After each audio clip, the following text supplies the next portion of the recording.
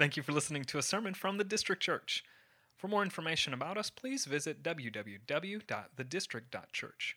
Additionally, if any of our sermons have brought encouragement to you, would you please let us know by emailing us at info@thedistrict.church.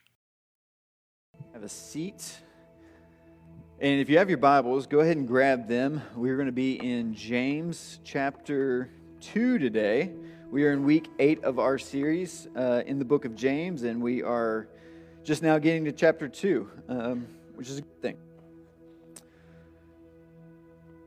And as I was thinking about this week, and I can, go ahead and dismiss the 3 to 5-year-olds, so those kids can go ahead and head on out to their class. As I was thinking about this week, as I was writing my notes, and just all this good stuff that I think is in here, prepared for this sermon, I was thinking about you guys as a church, which is a good thing to do whenever you're writing a sermon, based on who you're writing it to. But I was thinking about some of the qualities I like about our church. And one of the qualities I like about our church is the fact that I see, or when I see most of you, whether it's on a Sunday or if I see you throughout the week, you pretty much look the same. And kind of what I mean by that is we're, at least from my perspective, we're not a church that tries to put together our Sunday best or put together our best foot forward on Sundays. I've come from churches in the past that have absolutely been that kind of vein of life, especially in the South. And it's not necessarily, I'm not knocking, if you wear a suit on Sunday. If you want to wear a suit in here, that's fine. You can wear a suit. I get the idea behind why you would want to kind of dress your best for God as you're coming to worship. You want to present yourself in a certain way. But at the same time, there's a facade to that. There's, as we used to say pre-COVID, that's like kind of wearing a mask to church. But the thing that I have appreciated about us is we pretty much come as we are. We pretty much come as we are.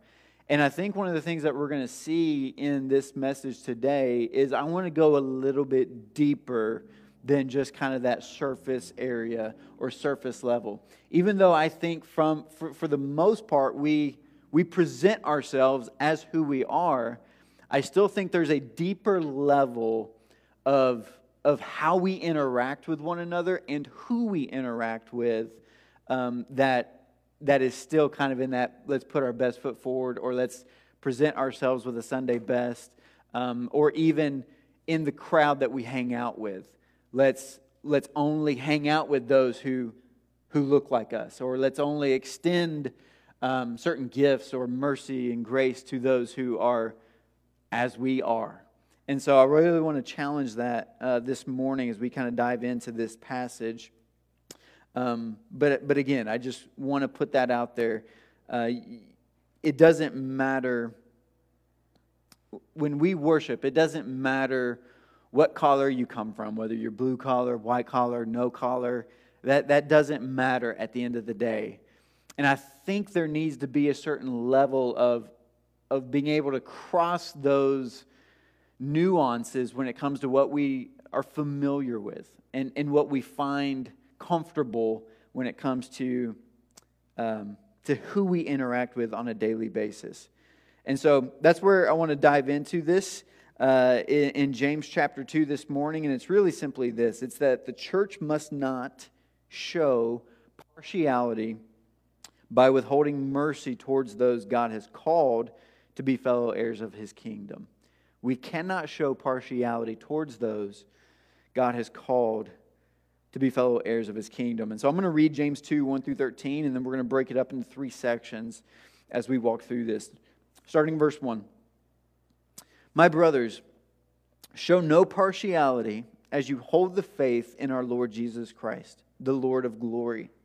For if a man wearing a gold ring and fine clothing comes into your assembly, and a poor man in shabby clothing also comes in, and if you pay attention to the one who wears the fine clothing and say, you sit here in a good place, while you say to the poor man, you stand over there or sit down at my feet, have you not then made distinctions among yourselves and become judges with evil thoughts?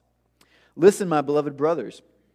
Has not God chosen those who are poor in the world to be rich in faith and heirs of the kingdom, which He has promised to those who love Him? But you have dishonored the poor man. Are not the rich the ones who oppress you and the ones who drag you into court? Are they not the ones who blaspheme the honorable name by which you were called?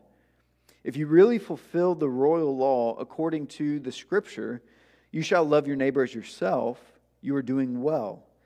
But if you show partiality, you are committing sin and are convicted by the law as transgressors. For whoever keeps the whole law but fails in one point has become guilty of all of it. For he who said, "Do not commit adultery," also said, "Do not murder." If you do not commit adultery but do murder, you have become a transgressor of the law. So speak and so act as those who are to be judged under the law of liberty. For judgment is without mercy to one who has shown no mercy. Mercy triumphs over judgment. This is God's word for us today, and as we are diving into this, we're just going to kind of go down into this really simple point here James is making for us today, which is, how do we love our neighbors? How do we love our neighbors? I think all of it can be summed up in that kind of how. How do we love our neighbors? And the first point that I want to show you here is we need to love our neighbors without distinction or exclusion. We need to love our neighbors without distinction or exclusion. The first thing we're going to look at is in these first 4 verses. As you hold the faith in Jesus, James says, simply show no partiality. As you hold the faith in Jesus, show no partiality. James is dedicating here 13 verses to warning these persecuted Jews who have been scattered now all over the region that he's writing to not withhold mercy. To not withhold mercy to those entering their assemblies who are underprivileged or in disadvantaged places economically. Now, the temptation these brothers and sisters faced was to then give preferential treatment to those who were outwardly prosperous while being dismissive of those who were of lower socioeconomic or political status, if you will. And this is what James is saying. When you make those distinctions,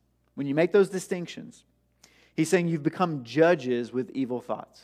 You've become judges with evil thoughts. Another way to say evil thoughts would be evil reasoning. You're reasoning something inside of your mind that does not align with the mind of Christ. You're perceiving somebody that does not align with the way Christ perceives them. You're viewing them. You're judging them in a way that Christ does not judge them. James is saying literally, when you do this, you have appointed yourself to be godlike in your judgment, but ungodly in that you're judging people by showing partiality. And so James is saying your mind is not reasoning from the godly wisdom that we've been talking about throughout this book. This entire book can really just be summed up as just godly wisdom to us. It's a wisdom type book that is written, wisdom literature here. James is saying your mind is not reasoning from the godly wisdom that comes from an inner transformation from the heart through faith. But it's reasoning with worldly wisdom that feeds on the passions of the flesh. That's where this kind of partiality is coming from, is a world-like view. And the first thing Jesus leads with, when he's preaching his famous Sermon on the Mount in Matthew chapter 5, and with all the intros, with all the things that he could have led with all the stories that he could have started out with all the jokes he could have told whenever he was leading out with his sermon, the first thing that he leads out with is this: blessed are the poor in spirit, for theirs is the kingdom of God. Jesus leads with a particular kind of spiritual quality that he's calling his people to cultivate and to exhibit and to extend in the church. We're to extend this type of quality that comes from Christ. So it's impossible, James is saying here, to love our neighbor when we lead with this distinction and exclusion of others. It's impossible to love our neighbor. And when that happens, we're kind of like Luke 10:25. We're kind of like this lawyer in Luke 10, where we are told he stood up to put Jesus to the test. And this is what he says to Jesus. Teacher, what shall I do to inherit eternal life? Jesus said to him, what is written in the law? How do you read it? And the man answered, you shall love the Lord your God with all your heart and with all your soul and with all your strength and with all your mind, and your neighbor as yourself. And he said to him, you have answered correctly. Do this and you will live. But he, the lawyer, desiring to justify himself, said to Jesus, and who is my neighbor? Jesus replied, and he gave this very well-known story that is often used in many illustrations. A man was going down from Jerusalem to Jericho, and he fell among robbers, who stripped him and beat him and departed, leaving him half dead. Now by chance, a priest was going down that road, and when he saw him, he passed by on the other side. So likewise, a Levite, when he came to the place and saw him, he passed by on the other side. But a Samaritan, as he journeyed, came to where he was, and when he saw him, he had compassion. He went to him and bound up his wounds, pouring on oil and wine. Then he set him on his own animal and brought him to an inn and took care of him. And the next day he took out 2 denarii and gave them to the innkeeper, saying, take care of him, and whatever more you spend, I will repay you when I come back. And then Jesus asked this question, which of these 3 do you think proved to be a neighbor to the man who fell among the robbers? And the man replied, the one who showed him mercy. And Jesus said to him, you go and do likewise. Who was the neighbor? It was the one who showed mercy. Jesus identified so much with the lowly because he identifies himself as being gentle and lowly, given the books that are in your seats right now.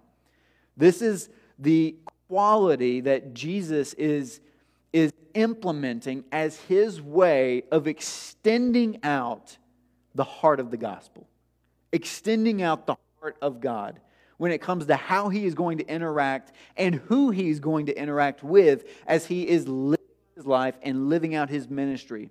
And as he is now modeling for his disciples and teaching his disciples how they ought to live their lives.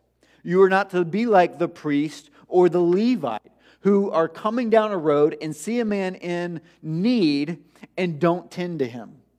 You are to be like the Samaritan.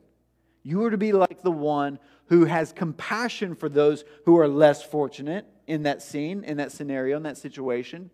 And you are to extend your life, extend mercy to them by showing them mercy, by taking time out of your day, and by taking energy, and by taking resources, and by taking money, and by setting them up in such a way that they will be restored, refreshed, healed, and then found better off than when they first were discovered.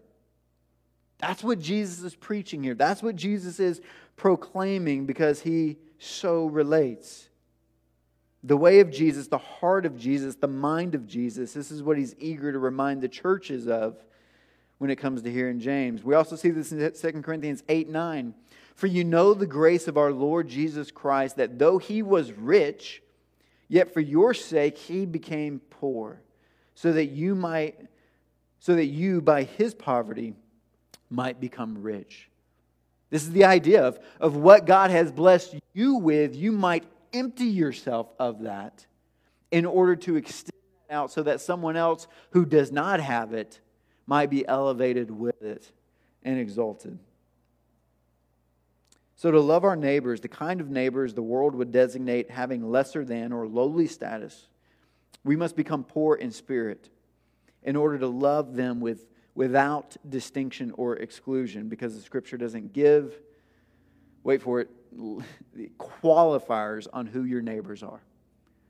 The Scripture nowhere gives qualifiers on who your neighbors are. Like when it says to love your neighbor, nowhere does Jesus say, guys, just wait, I'm going to send you an email tomorrow that's going to have some qualifiers for who you should look for, how you should filter out people when they come into your assembly, or when you see them on the side of the road, or when you interact with them in your neighborhood, or whether they're in your family or not. There's no qualifiers. The command is to love your neighbor.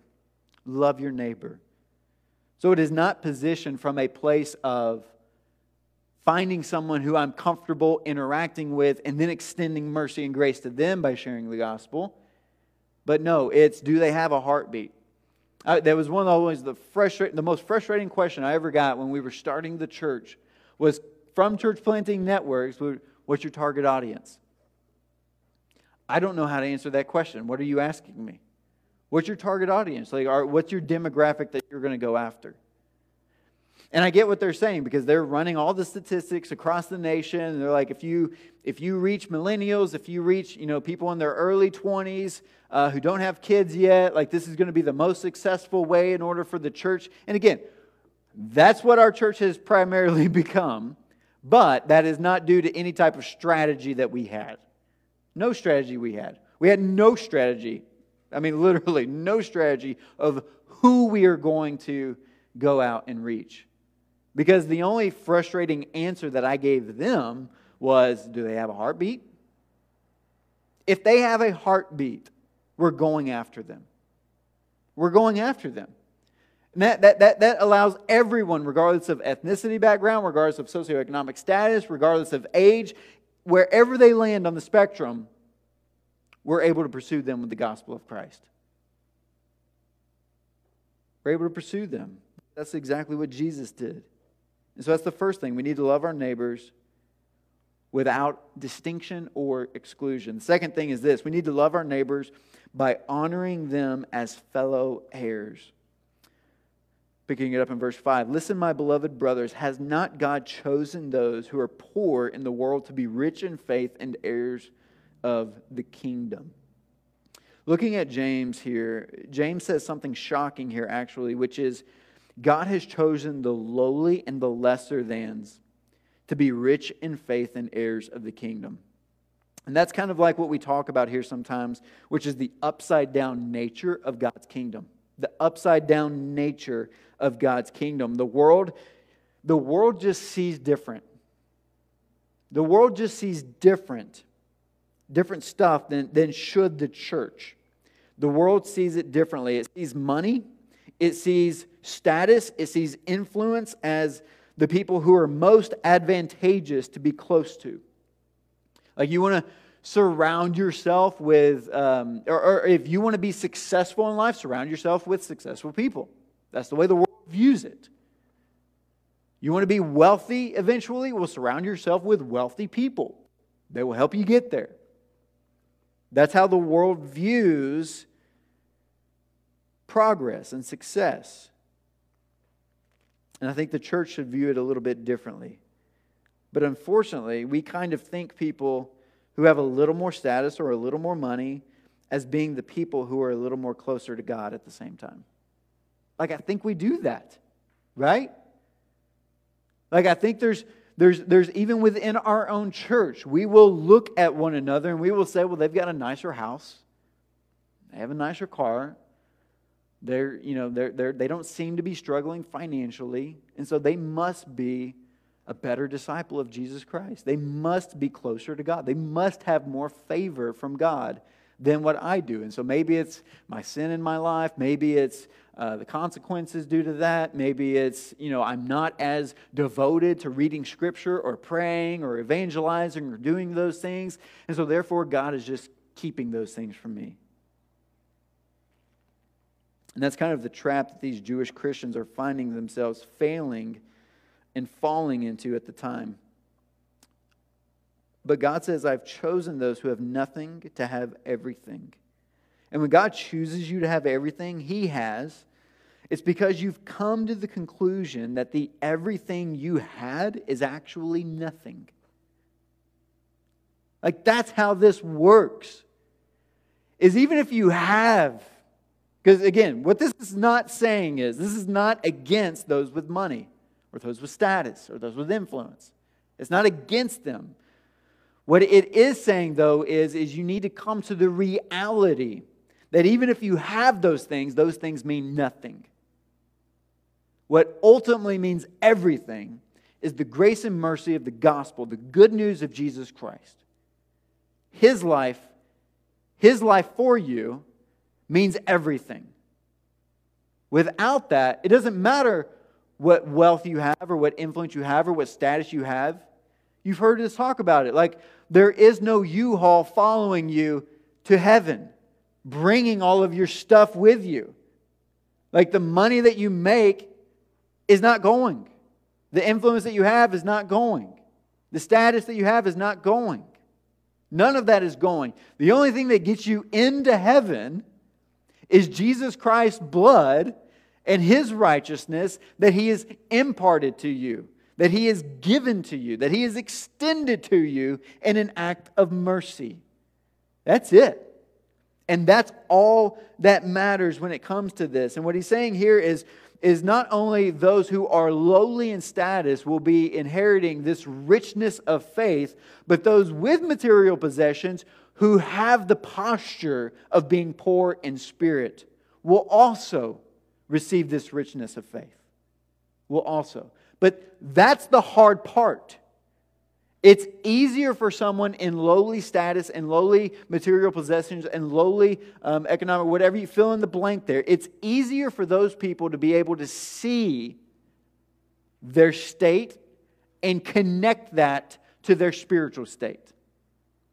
Where the Bible constantly kind of rails at is the wealthy person or the person with material possessions or the allure of material possessions who for some reason think that God has blessed them with a spiritual richness because of those things. And that's where we need to do the work of repentance. That's where we need to do the work of repentance. Because if we believe that, then when someone comes in to our assembly, or we interact with someone out on the road or in our neighborhood or whatever it is that does not fit the bill of these things over here, then we're going to exclude and show distinction and show partiality. We're going to say, well, God does not favor them because they are not like us. They've not earned what we've earned. They don't have what we have. And so we're not going to interact with them. We want to gather successful people around to make sure we're successful. And so let's gather all those successful disciples around so that we can be successful disciples. And that's not what the Bible is teaching us. Remember, James told us in James 1:9, he said, let the lowly brother boast in his exaltation and the rich in his humiliation, because like a flower of the grass he will pass away. We need to have some of that humiliation. We need to be humbled by seeing that everything that we do have actually means nothing. Means nothing. Proverbs 14:31 also says, whoever oppresses a poor man insults his maker, but he who is generous to the needy honors him. One of the ways we show this love by extending it out is by honoring those who are different than us. Just simply different than us. It's so upside down. It's so different because we have a heart that pulses in step and in sync with the world. We treasure the things that the world treasures. We have a hard time wringing that out of our system. And so that's some work that we need to do. The Apostle Paul says in 1 Corinthians 1:26, and this is just such a crazy verse. I think we should read this verse every day for the rest of the year. I know you're not going to do that, but I'm just saying, I'm just laying it out there. Listen to what he says in this verse. For consider your calling, brothers. Not many of you were wise according to worldly standards. This is Paul just kind of putting the Corinthians in their place. None of you, you're not smart. You're not wise. No one's picking you first on the kickball team. Like, it's just not happening. Not many were powerful. Not many were of noble birth. But God chose what is foolish in the world to shame the wise. God chose what is weak in the world to shame the strong. God chose what is low and despised in the world, even things that are not, to bring to nothing things that are, so that no human being might boast in the presence of God. He chose what is foolish. He chose what is weak. He chose what is low and despised, so that no human being might boast in the presence of God for anything that they own, because they are not what they own. That's it. You're not what you own. And we need to come to terms with that. The third thing is we love our neighbors with mercy over judgment. We love our neighbors with mercy over judgment. This is verses 8 through 13. If you really fulfill the royal law according to the Scripture, you shall love your neighbor as yourself. You are doing well. But if you show partiality, you are committing sin and are convicted by the law as transgressors. For whoever keeps the whole law but fails in one point has become guilty of all of it. For he who said, 'Do not commit adultery,' also said, 'Do not murder.' If you do not commit adultery but do murder, you have become a transgressor of the entire law. So speak and so act as those who are to be judged under the law of liberty. For judgment is without mercy to one who has shown no mercy. Mercy triumphs over judgment." To summarize it here, James is saying that if you show partiality, we are not loving our neighbors. Simply put. Now listen to this. And not loving our neighbors is the equivalent of breaking what we would consider to be God's most important laws. Right? Like if I look at you right now and say you've got two options to sin this week. And you're going to do one of these two. You can either murder somebody, or you can just not love your neighbor well. Which one are we going to choose? Not love your neighbor well, hopefully. All right, if any of you are thinking anything else, like we need to talk. But what James is pulling in here is he's basically saying keeping the royal law to love your neighbor as yourself is so serious, he's pointing out, that to not keep it puts you in the same category. The same category as those who are on death row for first-degree murder. Like what he's saying here is we have to stop categorizing sins. Because we do that, right? We do that. Well, I'm just not as bad as so-and-so. Or I've not done as bad as this or that. And what he's getting at here is when you start to do that, when you start to categorize your sin, you start to categorize people. You start to categorize people. Because now you're starting to place, well, I'm really good at these things, and I'm not so good at these things. So as long as I'm good at these things, let me surround myself with those types of people. And then that begins to exclude and show distinctions and show partiality. And what this is also doing, what I'm also saying here is not that we are excusing sin in any of the distinctions or partiality.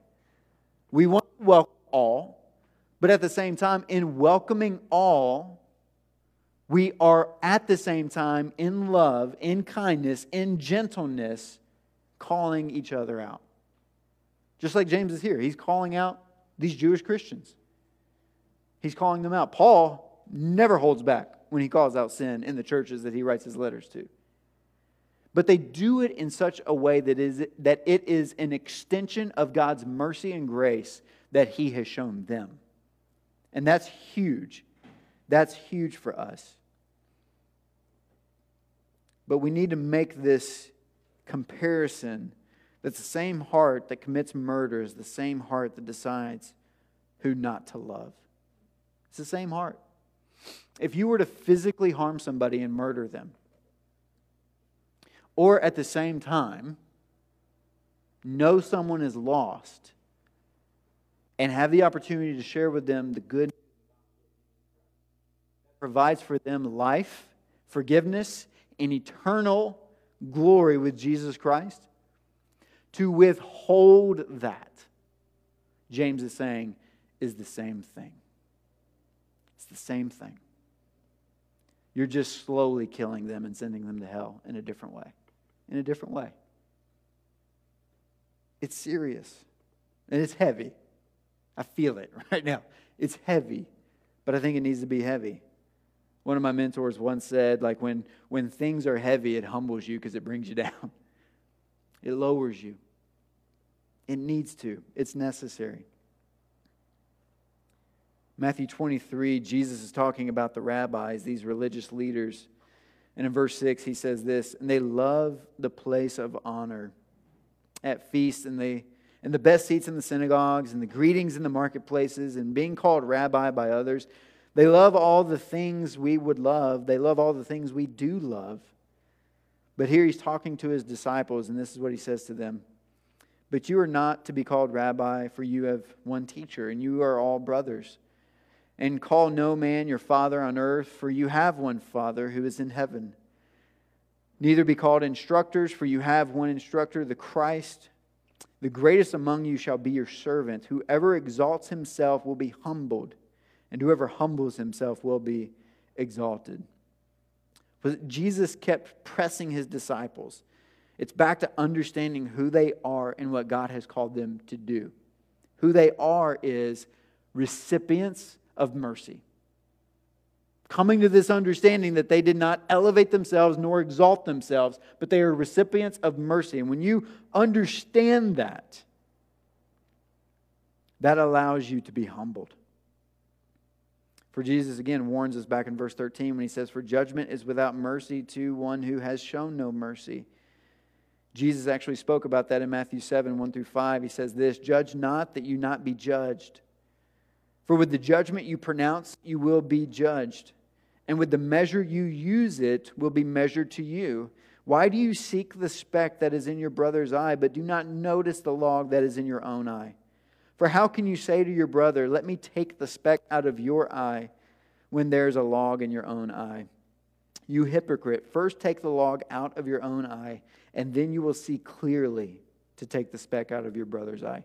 He's not saying don't take the speck out of your brother's eye. But he's saying you need to first realize your condition and your state. If you're not humbled, that means you've got a log in your eye. You've got sin in your life. You've got things that you're not walking through nor dealing with or repenting of, and it's causing an issue. But in your self-righteousness, kind of that category over here, to justify yourself, you're looking at everyone else's sins. They're specks. And you're just going around, I'm just going to pluck those specks out of your eyes. I'm going to get each and every one of them. But you do it in a harsh way. You don't do it in a tender way, in a gentle way, like what Jesus has done for us. Paul helps us here in Galatians 6 when he says, "Brothers, if anyone is caught in any transgression, you who are spiritual should restore him in a spirit of gentleness." Gentleness. "Keep watch on yourself, lest you too be tempted. Be aware, always be aware. Put a mirror in front of your face. Remember who you are, and also become aware of the sins that you still commit on a daily basis. Know who you are in Christ so that those sins don't condemn you and you go into this certain type of self-deprecation. But you need to know what they are so that you're able to remove that log. And then you just see things clearly. You see things clearly, and as you see the brother or sister who's caught in a sin, who's walking out of step with the Spirit, whatever that might look like, you're able to clearly see the situation, discern the situation, and come to them in a spirit of gentleness. Why? Because you've received it yourself. You know what it's like to receive mercy rather than judgment. Galatians 6, 2 through 4, "Bear one another's burdens and so fulfill the law of Christ. For if anyone thinks he is something when he is nothing, he deceives himself. But let each one test his own work, and then his reason to boast will be in himself alone and not in his neighbor." I don't have enough time to tease that one out another time. "For each will have to bear his own load." It's important, for us to truly extend mercy to others, we need to do the work of seeing ourselves in the mercy that we're receiving. We got to see our sin. We got to get serious about our sin. As serious as the fact of murder and adultery. And we got to take that sin and bring it to the feet of Jesus and repent of it on a daily basis. That's why we do confession every Sunday. And that's why we are training you through that confession every Sunday to do that on a daily basis. Because as we talked about a couple of weeks ago, that confession, that word is doing something in your life. It's producing righteousness in you. It's producing repentance in you. It's producing restoration in you. All of that is happening when we're submitting our lives to the Word of God and letting it reveal in us the inconsistencies that we're still holding on to in the world and in our flesh and in our passions of our flesh. That's what His Word is doing, and we are giving ourselves over to that. Keep watch on yourself. Test your own work as a way to extend mercy over judgment. Because we will always extend mercy to the degree that we know how much we need it and have received it ourselves.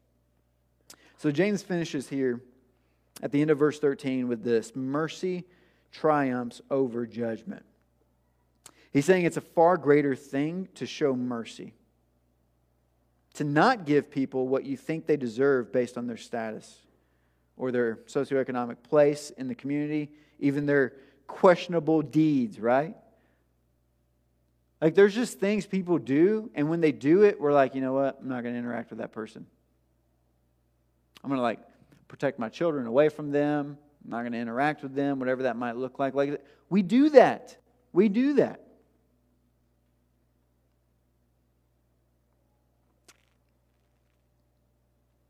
I remember having a conversation. This was back in Tennessee, and I like to pick on Tennessee just because it's Tennessee. But I remember having a conversation with some church members, and it was a heated debate. It was the debate of whether to homeschool, public school, or private school, and there were multiple families from kind of each point of view coming to the table and having. They wanted our church to recommend one. And I'm like, okay, you can't, just recommend one, but let's hear your arguments. And this is no knock on homeschool. If you homeschool in here, God's goodness and grace to you, all right? Because it's a hard thing to do. But in this situation, the homeschool person said the reason why we homeschool is because we don't want their sin to catch on to our kids. And I just looked at this person and I said, are you serious? Are you serious? One, because I've watched your kids in nursery, and if you send them to public school, they're going to make it worse. And so it's just, we've got to get to this reality and this understanding that we are all sinners. Every single one of us. And according to James, it doesn't matter if you've murdered someone or you've just not shared a cup of sugar with your neighbor. You're the same. You are the same. And so this idea of judging others and letting that triumph over mercy by judging them by saying, you know what, I'm nervous that the way you talk is going to influence my kids. Or I'm nervous that the way you look is going to influence my family. Or the way you look, if someone were to see us together, what are they going to think of us? I mean, how many times was Jesus accused of being a drunkard and a glutton? Because he was with drunkards and gluttons all the time. It's easy to bring that one up, especially in the South, because they like to hide their whiskey, but they're all overweight.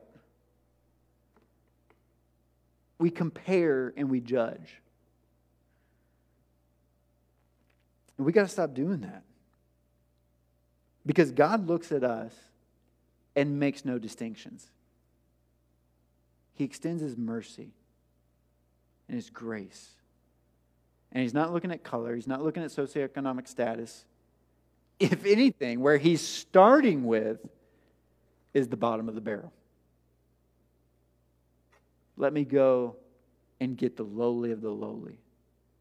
I mean, look at His 12 disciples. Not one of them was considered educated. Educated.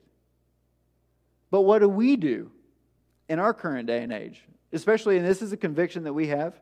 I'm not saying this is how we brought Josh on full time. But when we look around, and usually if there's a vacancy in a church for a position, what do? Well, let's accept resumes.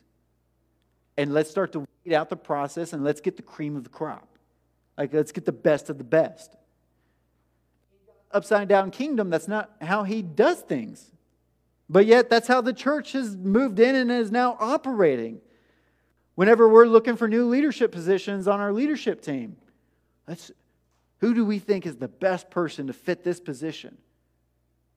We don't ever ask the question, who do we think would destroy this ministry? Who do we think would just wreck it altogether? Now, I'm not saying let's go and be reckless in that regard, but I'm just saying, there's something to weakness and uneducation or lack thereof, anything in the list of just resources to where God sees that as an opportunity for Him to flex His strength and His resources, and He does something that's just so upside down compared to what our community or our society does. We got to stop judging. Mercy triumphs over judgment. And so we've taken this truth, and you've got to ask yourself, how can we not give mercy? How can we make distinctions like that? How can we show partiality the way that we do sometimes? So the question I'm going to leave with you this morning is this, as a way of application. Who can you show mercy to today? Who can you show mercy to today? And what I want us to do in this time of closing is to get in our minds and our hearts. I mean, you can talk about this with the person next to you. I'm going to give you a little bit of space here. But I want you to think about someone and have them in mind. And if you want to say their word to the person next to you, that's fine. But we're going to take a moment and we're going to begin praying. Just praying over a person that we know we can extend mercy to. We can extend mercy to. And one of the things that I want to just kind of let you in on of what we've been doing kind of behind the scenes as a church, primarily with our downtown community group, is been working with an organization called Seed to Oaks that is helping to train our church to do this very thing. To look at the needs of the community around them, and to then be able to look at the resources within the church and how can the church begin to break down those barriers in between so that the mercy can be extended out. And that can look on a grand scale of like putting it in budgets and whatnot, but at the end of the day, it's really got to get down to an individual level. It's got to get down to an individual level where we're each looking at our resources and our time and our energy and whatever that looks like. And then we're walking down the road like the Samaritan. And we're just looking for our opportunity to extend mercy to those who are in need. Who can you show mercy to today? Because we all have somebody. We all have somebody who could use our mercy to win out in their life today over judgment. So let's take a moment. I'm going to go ahead and invite Jordan to come on up here. Let's take a moment and just be quiet. And as you reflect on the mercy that God has extended to you, let that humble you. Let that categorize and all your resources and material possessions. Just put those things aside as they mean nothing. They mean nothing. We're sinners. And God, through Jesus Christ, who in His gentleness and lowliness humbled Himself to the point of death on a cross to extend love, grace, and mercy to us, as He came to us on our road of despair, we now have someone that we can think about to extend mercy to them. So let's pray for our state, do the work there, and then pray for that person that God will bring you to them as soon as possible. Let's take some time. Thank you for listening to a sermon from the District Church. For more information about us, please visit www.thedistrict.church. Additionally, if any of our sermons have brought encouragement to you, would you please let us know by emailing us at info@thedistrict.church.